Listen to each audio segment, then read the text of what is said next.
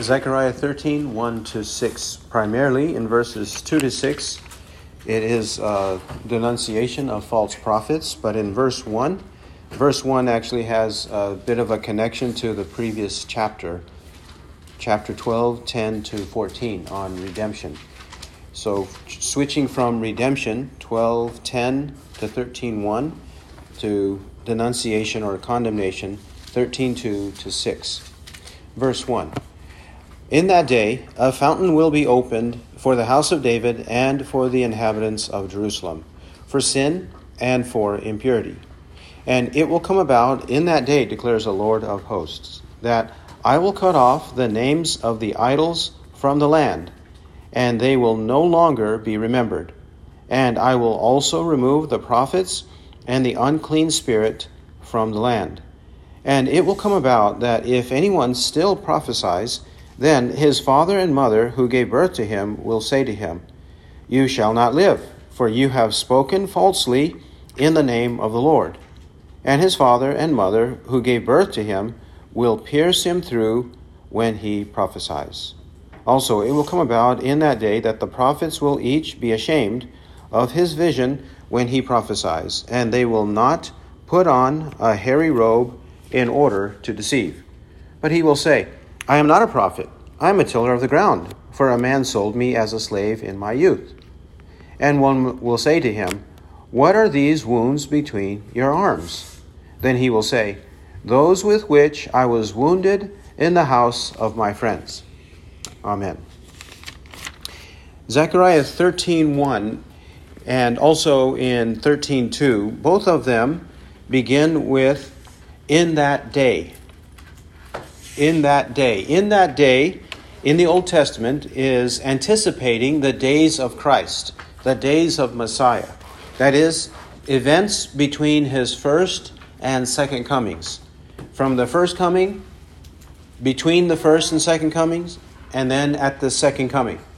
These words, in that day, or in those days, after those days, at that time, in the last times, these phrases refer to the days of Christ between his first and second comings. And that's what he's describing here in 13 verse 1. In that day.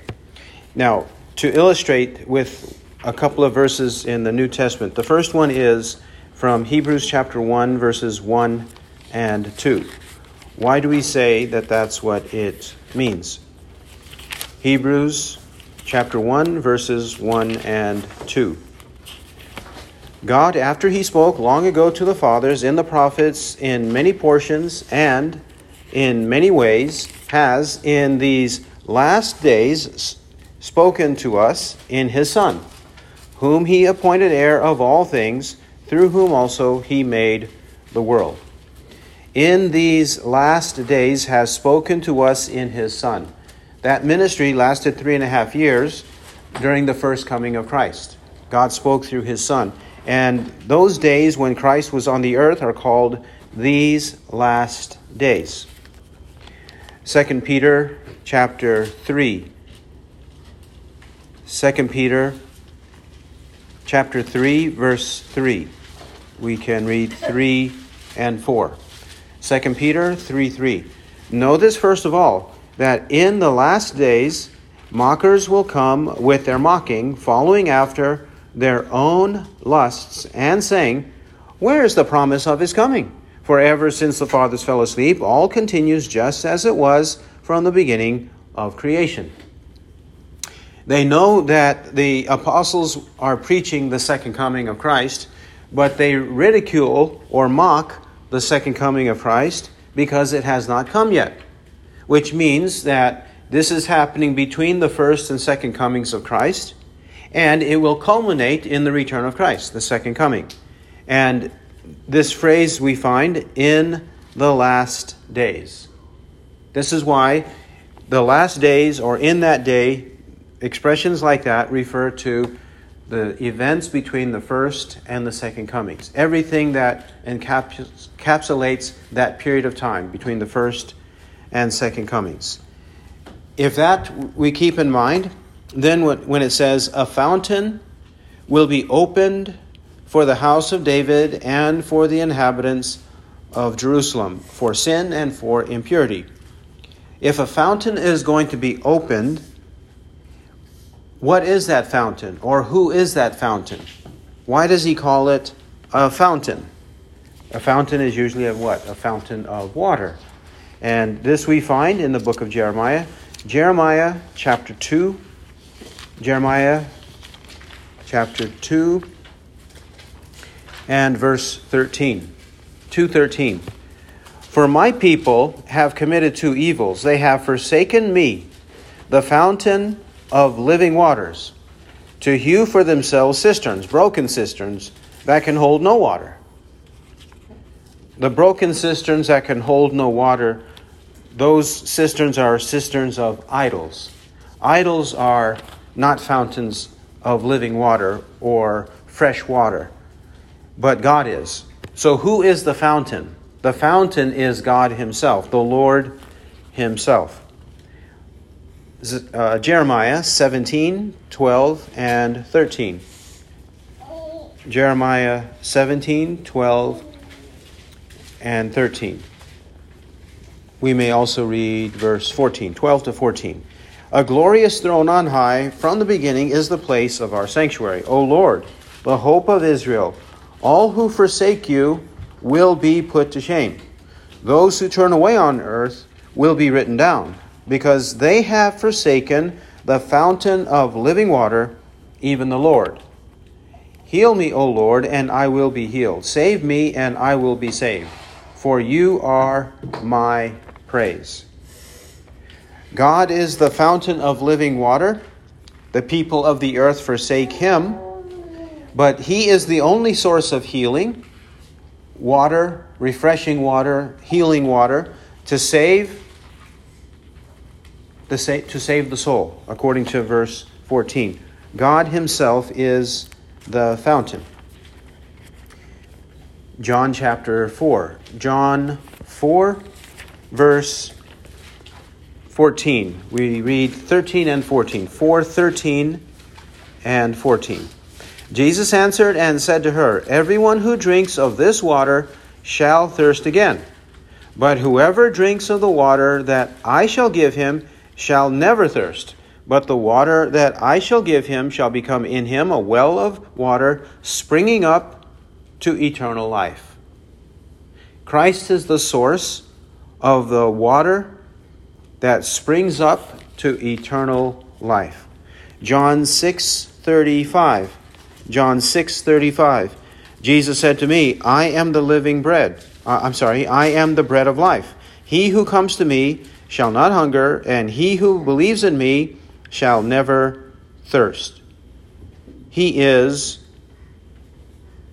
the bread, and he is that which quenches our thirst and makes us never thirsty again. 6:51 of John. John 6:51. I am the living bread that came down out of heaven. If anyone eats of this bread, he shall live forever. And the bread also which I shall give for the life of the world is my flesh. John 7:37 to 39. 7:37.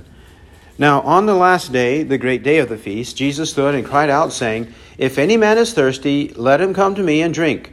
He who believes in me, as the scripture said, from his innermost being shall flow rivers of living water. But this he spoke of the Spirit, whom those who believed in him were to receive, for the Spirit was not yet given, because Jesus was not yet glorified. Herein we find that the fountain has to be the Lord. It has to be God himself. Nobody else, nothing else. But it is a fountain that will be opened. So when the fountain is opened, then there is abundance. There is free flowing water. There is plenty to drink to quench the thirst. This shows how abundantly, super abundantly, God provides for our salvation. Also, it's for the house of David and the inhabitants of Jerusalem.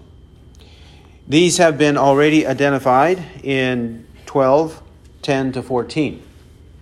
And though the house of David and the inhabitants of Jerusalem are first the Jews, but it's also the Greek. To the Jew first and also to the Greek. Because those who believe are included in the people of God. They become the Israel of God. Galatians 6:16. Galatians 6:16. So this, though it includes the Jews, it is certainly extending to the Gentiles. Because anyone who believes in Christ, Jew or Gentile, belongs to God. Belongs to God and is named after Israel's name or named after Abraham's name, such as Galatians 3. Galatians 3:26-29. For you are all sons of God. Galatians 3:26. For you are all sons of God through faith in Christ Jesus. For all of you who were baptized into Christ have clothed yourselves with Christ. There is neither Jew nor Greek, there is neither slave nor free man, there is neither male nor female, for you are all one in Christ Jesus. And if you belong to Christ, then you are Abraham's offspring, heirs according to promise. If we are in Christ, if we belong to Christ, then we are the true offspring of Abraham. Romans 2:28. Romans 2:28-29. 2:28 of Romans. For he is not a Jew who is one outwardly, neither is circumcision that which is outward in the flesh, but he is a Jew who is one inwardly. And circumcision is that which is of the heart, by the Spirit, not by the letter, and his praise is not from men, but from God. The applicability of this fountain, the abundant fountain of eternal life, is for all who believe in Christ. It says here also that the fountain is for sin and for impurity. Sin and the effects of sin which make us impure or unclean, filthy. It is a fountain that will take care or remove our sin and remove our impurities. Sin causes impurities. And in this way, he is alluding to the fact that in the Old Testament, there were many examples of God cleansing the people during their rituals as a pledge or as a token, as a symbol or sign of their need to believe in Christ. And if they believed in Christ when they performed the rituals, then they were forgiven. If they did not believe in Christ and they just performed the rituals, then they were not forgiven.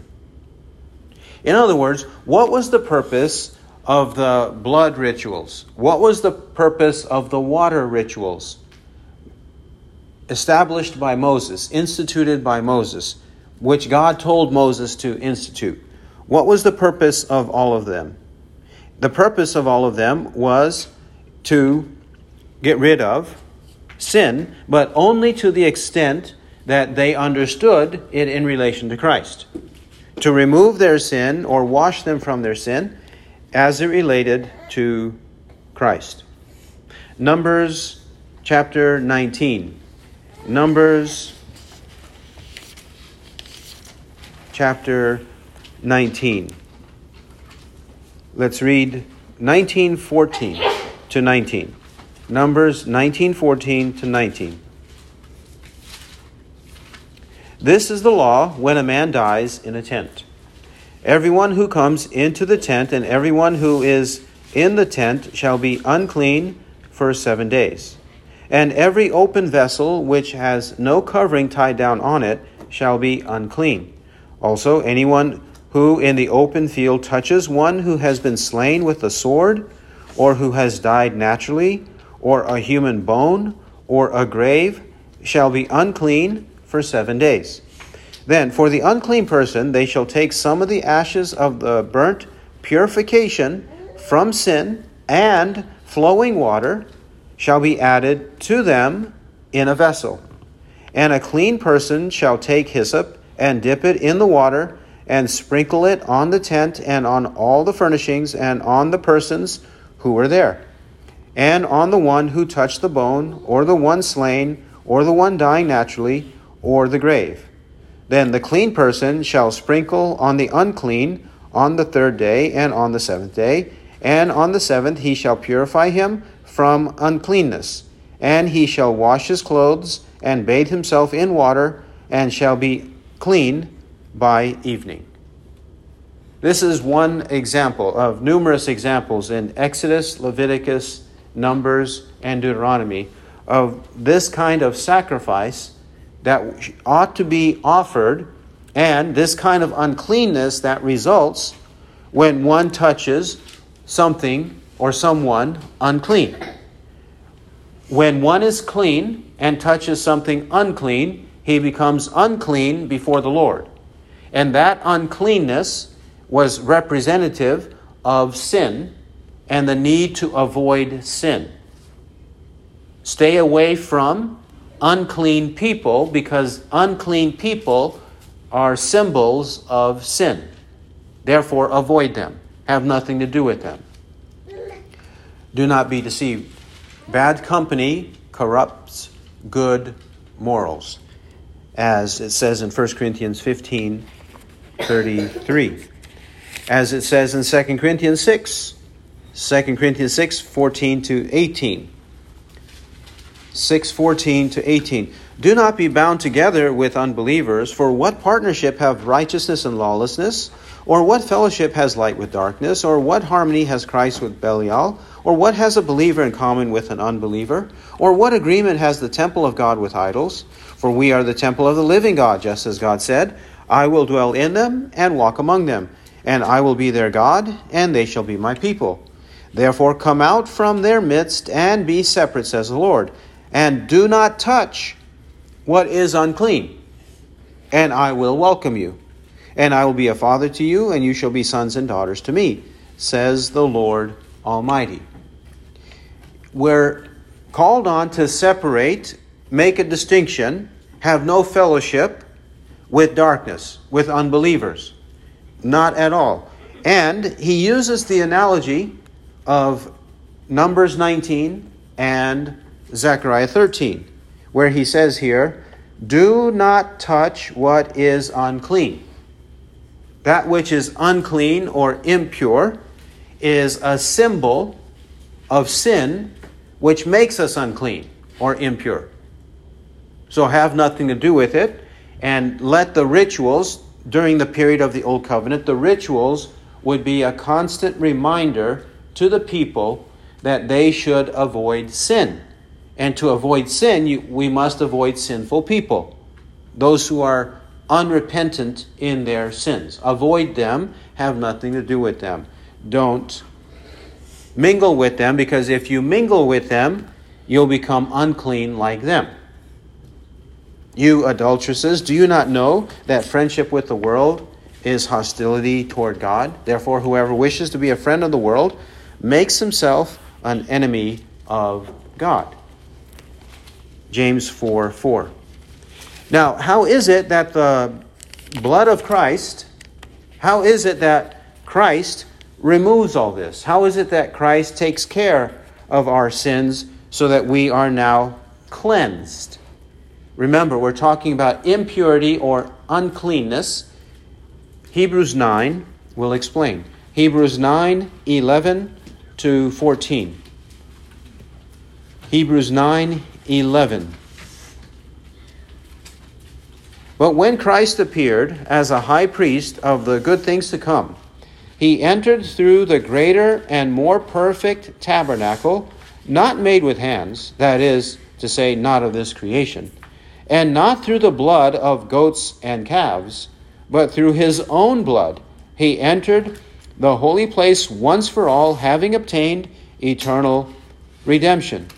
For if the blood of goats and bulls and the ashes of a heifer, sprinkling those who have been defiled sanctify for the cleansing of the flesh, how much more will the blood of Christ, who through the eternal Spirit offered himself without blemish to God, cleanse your conscience from dead works to serve the living God? All of our key words are here. That Christ is the one who represents or is the fulfillment of all that was represented in the Old Testament. It's not the blood of goats and calves that saves. It is his blood that saves and provides eternal redemption. He says here, on the surface level, for the cleansing of the flesh, the goats and the bulls and the ashes of the heifer were required. And actually, Numbers 19 is the chapter on the ashes of a heifer. The sprinkling of the heifer and the ashes of a heifer, all that ritual is in Numbers 19, which we read. Numbers 19:14, or from the beginning of the chapter, throughout the chapter. But here in Hebrews 9:14, he says, how much more will the blood of Christ, who through the eternal Spirit offered himself without blemish to God, cleanse your conscience from dead works to serve the living God? The external ritual cleansing represented the fact that only Christ, through his sacrifice, could give us the cleansing of our conscience that we need. The cleansing of our conscience, because our dead works hold us guilty before God. The guilty conscience needs to be exonerated, needs to be justified. And how can that be changed? The guilty conscience changed to a good conscience. How does that change? It changes by the fountain of the blood of Christ. He is the source.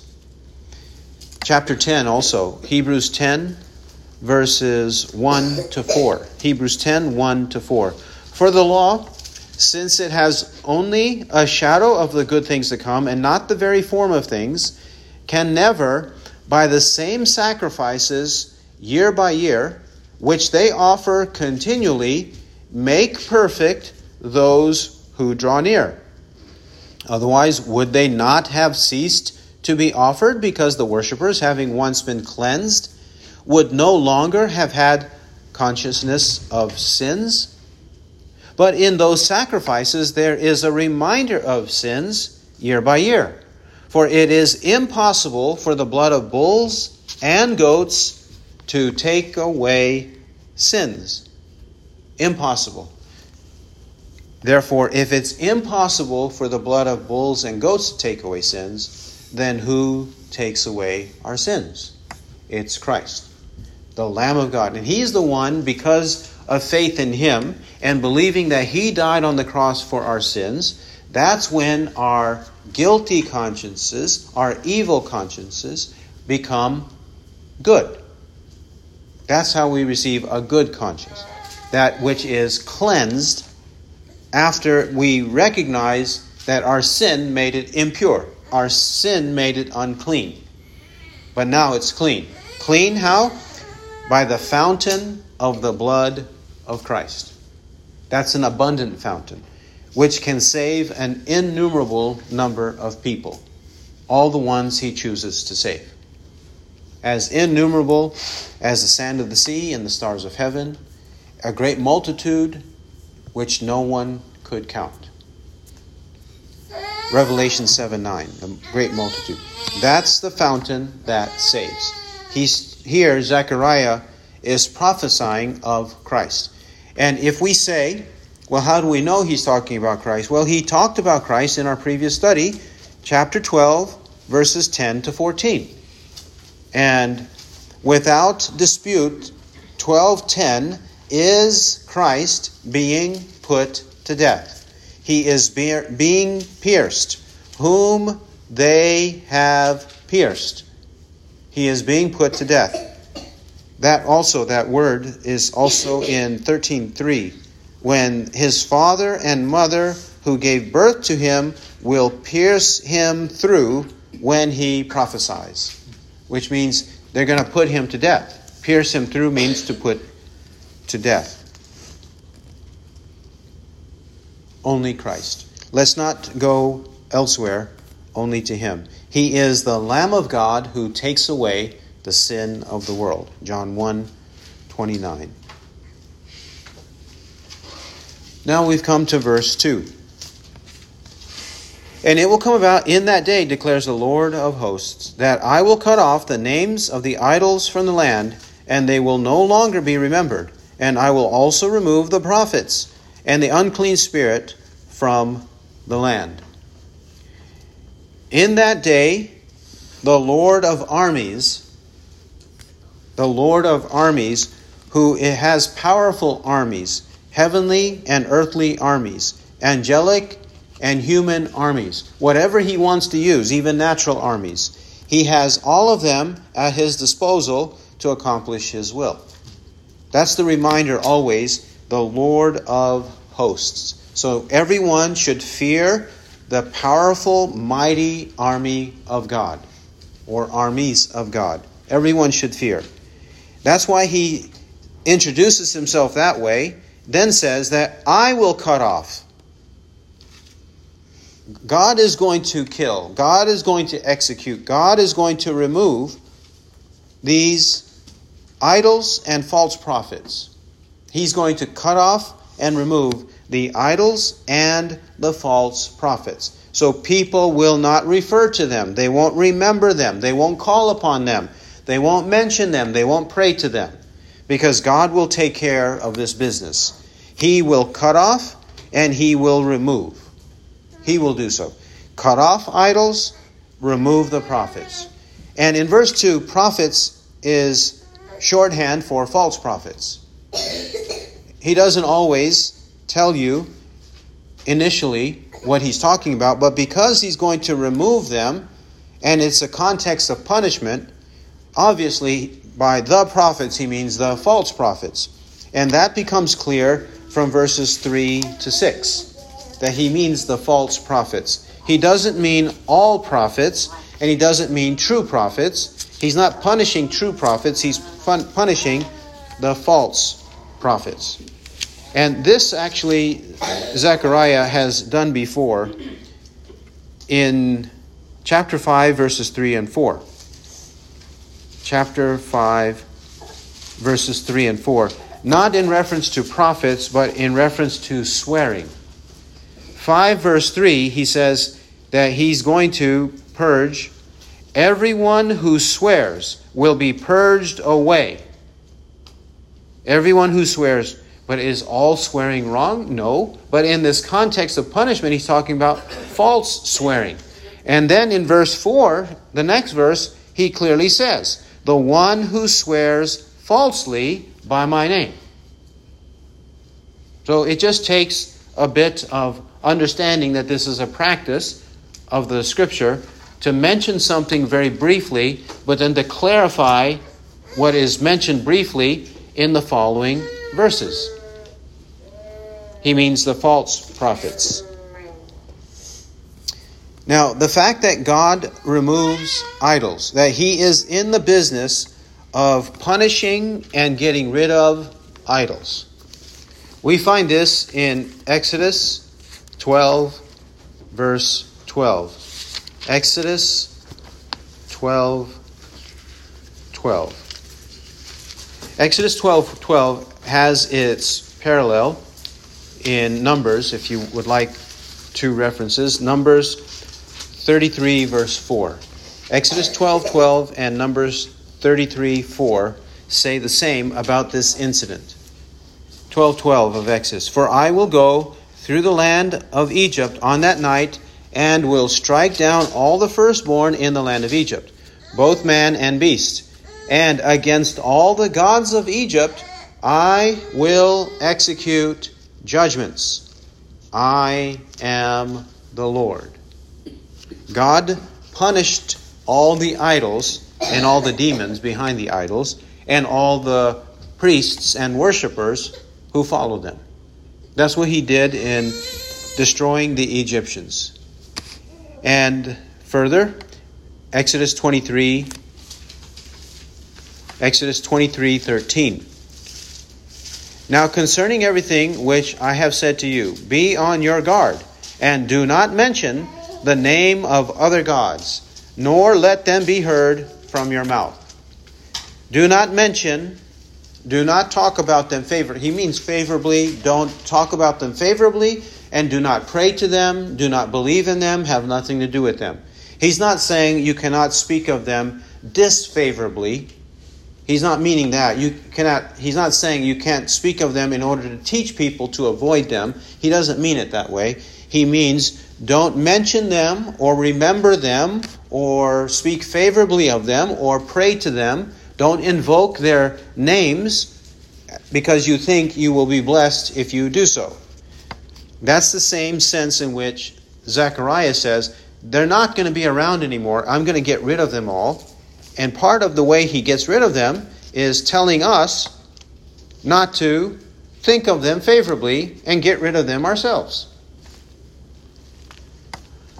The book of Hosea 2:17. Hosea 2:17. For I will remove the names of the Baals from her mouth, so that they will be mentioned by their names no more. I will remove these names, and they won't be mentioned or remembered or invoked in prayer anymore. That will not happen, because God is going to cut them off. God is always against idolatry. Always. But idolatry has more than one face. Idolatry has various expressions. We find in Matthew 6:24, Matthew 6:24, Jesus saying this, no one can serve two masters, for either he will hate the one and love the other, or he will hold to one and despise the other. You cannot serve God and mammon. God and mammon, or material possessions, cannot be served side by side. It's one or the other. It's not the two together. Colossians chapter 3. Colossians chapter 3, verse 5. 3:5. Therefore, consider the members of your earthly body as dead to immorality, impurity, passion, evil desire, and greed, which amounts to idolatry.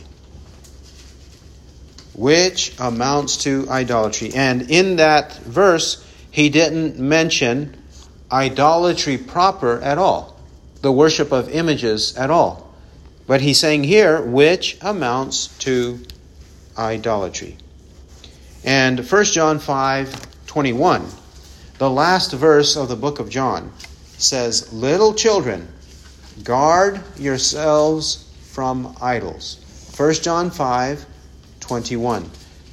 Guard yourselves from idols, but he never spoke of image worship or statue worship throughout the whole letter. Therefore, anything that deviates from the truth is idolatry. Anything that deviates from a true theology and a true morality is idolatry. Anything that breaks the Ten Commandments is idolatry. Whether it breaks the first part of the Ten Commandments, the first tablet, Commandments 1 to 4, or the second half, Commandments 6 to 10. 5 to 10. 5 to 10, 1 to 4, and 5 to 10. Any breach of the Ten Commandments equals idolatry. And God's in the business, has the agenda, will accomplish the removal of all idols. That's what he desires, because he alone is worthy of worship. He also says and expands in verse 2, I will also remove the prophets and the unclean spirit from the land. God is also going to remove the prophets from the land? The prophets. And by prophets, he means false prophets. A stern and strong warning against false prophets. There are a couple of places in the prophets that have expansive denunciations of them. One place is found in the book of Jeremiah 23. The whole chapter, Jeremiah 23, 1 to 40. But let's read a shorter section, which is found in Ezekiel. Ezekiel 13, 1 to 14, 11. Ezekiel 13, 1 to 14, 11. And this becomes a very clear denunciation, condemnation of false prophets. 13, verse 1 of Ezekiel. Then the word of the Lord came to me, saying, Son of man, prophesy against the prophets of Israel who prophesy, and say to those who prophesy from their own inspiration, Listen to the word of the Lord. Thus says the Lord God, Woe to the foolish prophets who are following their own spirit and have seen nothing. O Israel, your prophets have been like foxes among ruins. You have not gone up into the breaches, nor did you build the wall around the house of Israel to stand in the battle on the day of the Lord. They see falsehood and lying divination, who are saying, The Lord declares, when the Lord has not sent them. Yet they hope for the fulfillment of their word. Did you not see a false vision and speak a lying divination when you said, The Lord declares? But it is not I who have spoken. Therefore, thus says the Lord God, because you have spoken falsehood and seen a lie, therefore, behold, I am against you, declares the Lord God.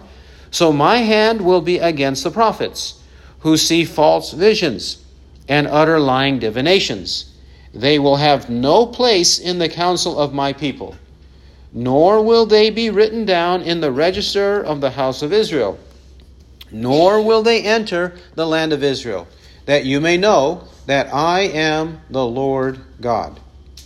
It is definitely because they have misled my people by saying peace, when there is no peace. And when anyone builds a wall, behold, they plaster it over with whitewash. So tell those who plaster it over with whitewash that it will fall. A flooding rain will come, and you, O hailstones, will fall, and a violent wind will break out. Behold, when the wall has fallen, will you not be asked, Where is the plaster with which you plaster it? Therefore thus says the Lord God, I will make a violent wind break out in my wrath. There will also be in my anger a flooding rain, and hailstones to consume it in wrath. So I shall tear down the wall which you plastered over with whitewash, and bring it down to the ground, so that its foundation is laid bare. And when it falls, you will be consumed in its midst, and you will know that I am the Lord. Thus I shall spend my wrath on the wall and on those who have plastered it over with whitewash. And I shall say to you, The wall is gone, and its plasterers are gone, along with the prophets of Israel who prophesied to Jerusalem, who see visions of peace for her when there is no peace, declares the Lord God. Now you, son of man, set your face against the daughters of your people who are prophesying from their own inspiration.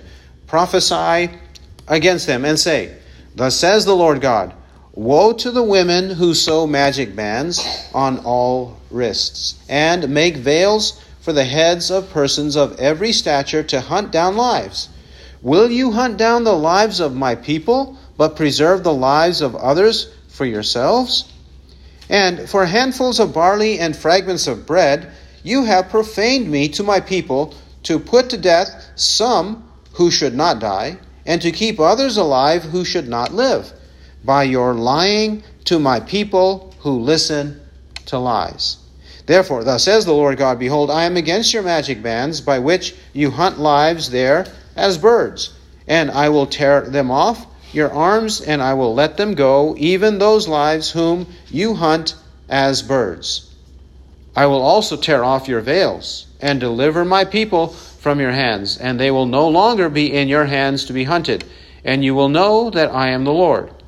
Because you disheartened the righteous with falsehood, when I did not cause him grief, but have encouraged the wicked not to turn from his wicked way and preserve his life, therefore you women will no longer see false visions or practice divination, and I will deliver my people out of your hand. Thus you will know that I am the Lord. 14:1, 1-11. Then some elders of Israel came to me and sat down before me, and the word of the Lord came to me, saying, Son of man, these men have set up their idols in their hearts, and have put right before their faces the stumbling block of their iniquity. Should I be consulted by them at all?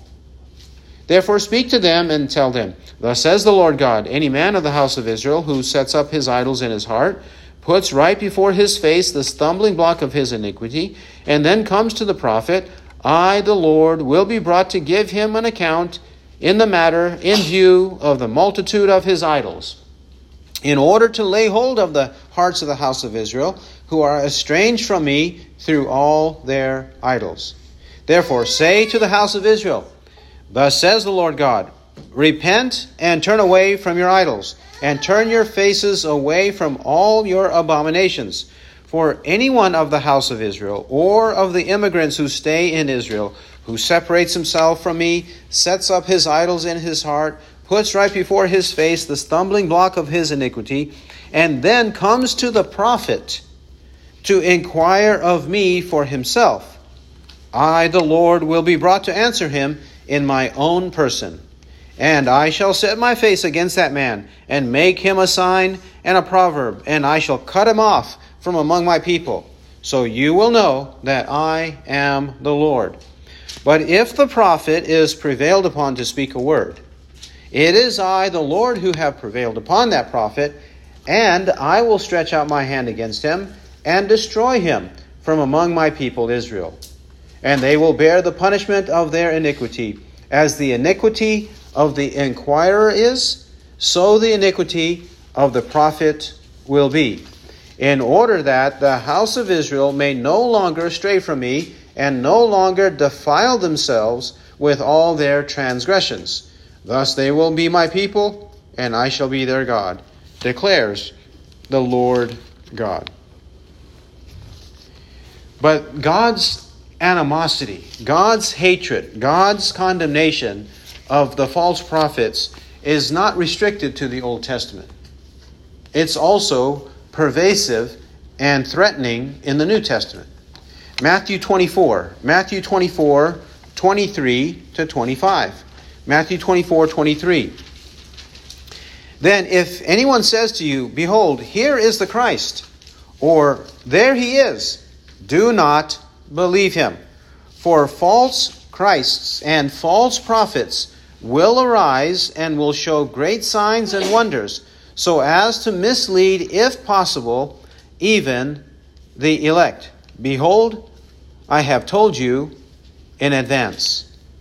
He says false Christs and false prophets will arise.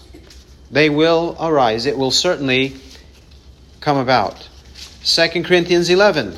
2 Corinthians 11, 3-4. 2 Corinthians 11:3. But I am afraid, lest as the serpent deceived Eve by his craftiness, your minds should be led astray from the simplicity and purity of devotion to Christ. For if one comes and preaches another Jesus, whom we have not preached, or you receive a different spirit, which you have not received, or a different gospel, which you have not accepted, you bear this beautifully. Why do you tolerate these people? Verses 13-15. 2 Corinthians 11:13. For such men are false apostles, deceitful workers, disguising themselves as apostles of Christ. And no wonder, for even Satan disguises himself as an angel of light. Therefore it is not surprising if his servants also disguise themselves as servants of righteousness, whose end shall be according to their deeds. They will arise among us, just like that. 2 Peter chapter 2. 2 Peter chapter 2, verses 1 to 3. 2 Peter 2, 1 says, "But false prophets also arose among the people, just as there will also be false teachers among you, who will secretly introduce destructive heresies, even denying the master who bought them, bringing swift destruction upon themselves. And many will follow their sensuality, and because of them the way of the truth will be maligned. And in their greed they will exploit you with false words. Their judgment from long ago is not idle, and their destruction is not asleep." It will happen. 1 John 4, verse 1.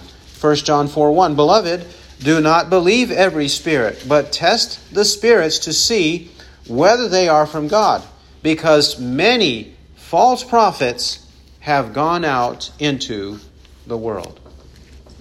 Many false prophets throughout the history of mankind, until the Lord Jesus returns. That should not surprise us, that God is in the business of removing false prophets, destroying false prophets. So we have to be aware that there are many false prophets. We have to practice discernment to discern good and evil. Hebrews 5:14. We must do so. Not only is he going to remove false prophets from the land, but the unclean spirit, demons. Unclean spirit is another term, one of the many terms to describe demons. They might be called deceitful spirits, deceiving spirit, unclean spirit, evil spirit, demons. These are different names used to describe them. But why are they called unclean? Well, they're called unclean because they also promote sin. Like verse 1, impurity. They promote sin. They are not clean or saved or chosen spirits. They are unsaved, evil, therefore they are unclean. Because they love sin and they promote sin, they push sin and make everybody and everything unclean. Whatever they touch becomes filthy or unclean. This uncleanness is in the New Testament mentioned in Matthew 12:43. Matthew 12:43, in reference to the spirits or demons. 12:43 to 45. Matthew 12:43. "Now when the unclean spirit goes out of a man, it passes through waterless places seeking rest, and does not find it. Then it says, I will return to my house from which I came. And when it comes, it finds it unoccupied, swept, and put in order. Then it goes and takes along with it 7 other spirits more wicked than itself. And they go in and live there, and the last state of that man becomes worse than the first. That is the way it will also be with this evil generation." The unclean spirit does evil in the man. Then for a temporary time, it departs from the man. But then it goes and finds 7 other spirits more evil, more wicked than itself. And they make the last condition, the last state of the man worse than it was at the beginning. It was bad enough with one evil or unclean spirit in him. Now he has 8 unclean, wicked spirits in him, controlling him and pushing sin on him, and he indulges in sin. Luke 4:33 says, Luke 4:33, "And there was a man in the synagogue possessed by the spirit of an unclean demon. And he cried out with a loud voice. The spirit of an unclean demon. Most often in the Bible, simply saying demon is enough. But in this case, he makes sure we understand that this is a no good spirit. So he says, unclean demon. The spirit of an unclean demon. They are unclean because they entice and entrap and possess men to do unclean things. Filthy, impure, sinful things. But God is going to remove them. He's going to get rid of them. One way in which he does it now. There will be a time when he, on the day of judgment, takes care of all of this. But one way he does it now is found in the book of Acts, Acts chapter 19. Acts chapter 19, verses 18 to 20. 19, 18 to 20. Many also of those who had believed kept coming, confessing and disclosing their practices.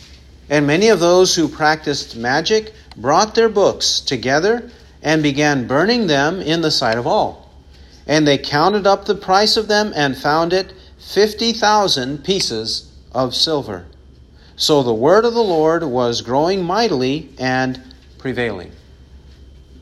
In this case, when true conversion took place, those who practiced magic, and they had very expensive books of magic to learn and to teach others, they had these very expensive books. They didn't care about selling the books and getting the money.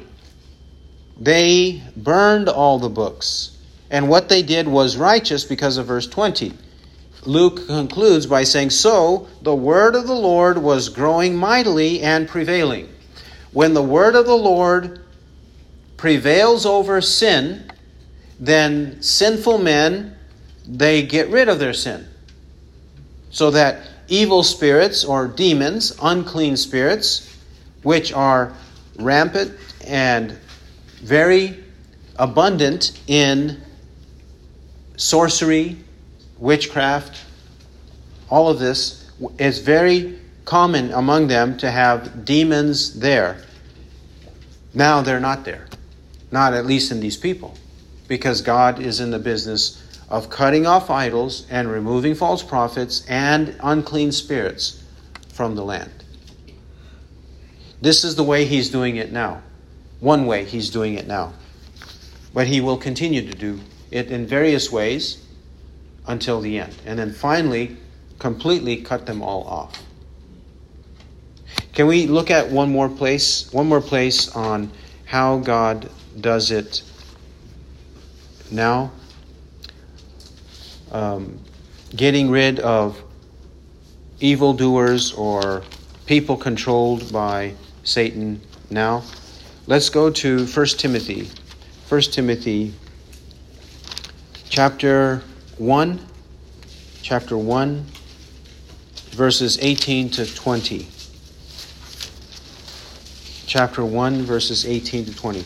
This command I entrust to you, Timothy, my son, in accordance with the prophecies previously made concerning you, that by them you may fight the good fight, keeping faith and a good conscience, which some have rejected and suffered shipwreck in regard to their faith.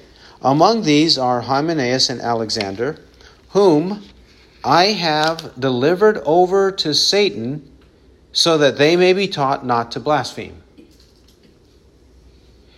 In what way did God deliver them over to Satan to teach them not to blaspheme? Well, he quit debating them. He quit arguing with them. He quit appealing to them. He let them go and do whatever they wanted. And if they were in the local church, he sent them out of the local church. Like 1 Corinthians 5 says, to deliver to Satan, 1 Corinthians 5:5, and to deliver to Satan in 1 Corinthians 5 means to remove the wicked man from the church, so that within the church, those who remain are not influenced by the unclean spirit of the unrepentant sinner.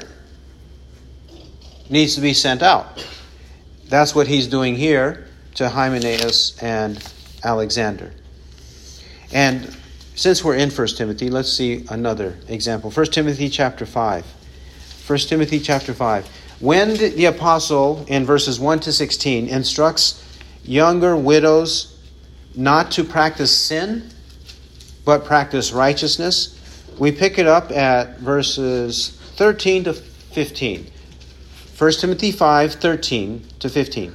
And at the same time, they also learn to be idle, as they go around from house to house, and not merely idle, but also gossips and busybodies, talking about things not proper to mention. Therefore, I want younger widows to get married, bear children, keep house, and give the enemy no occasion for reproach.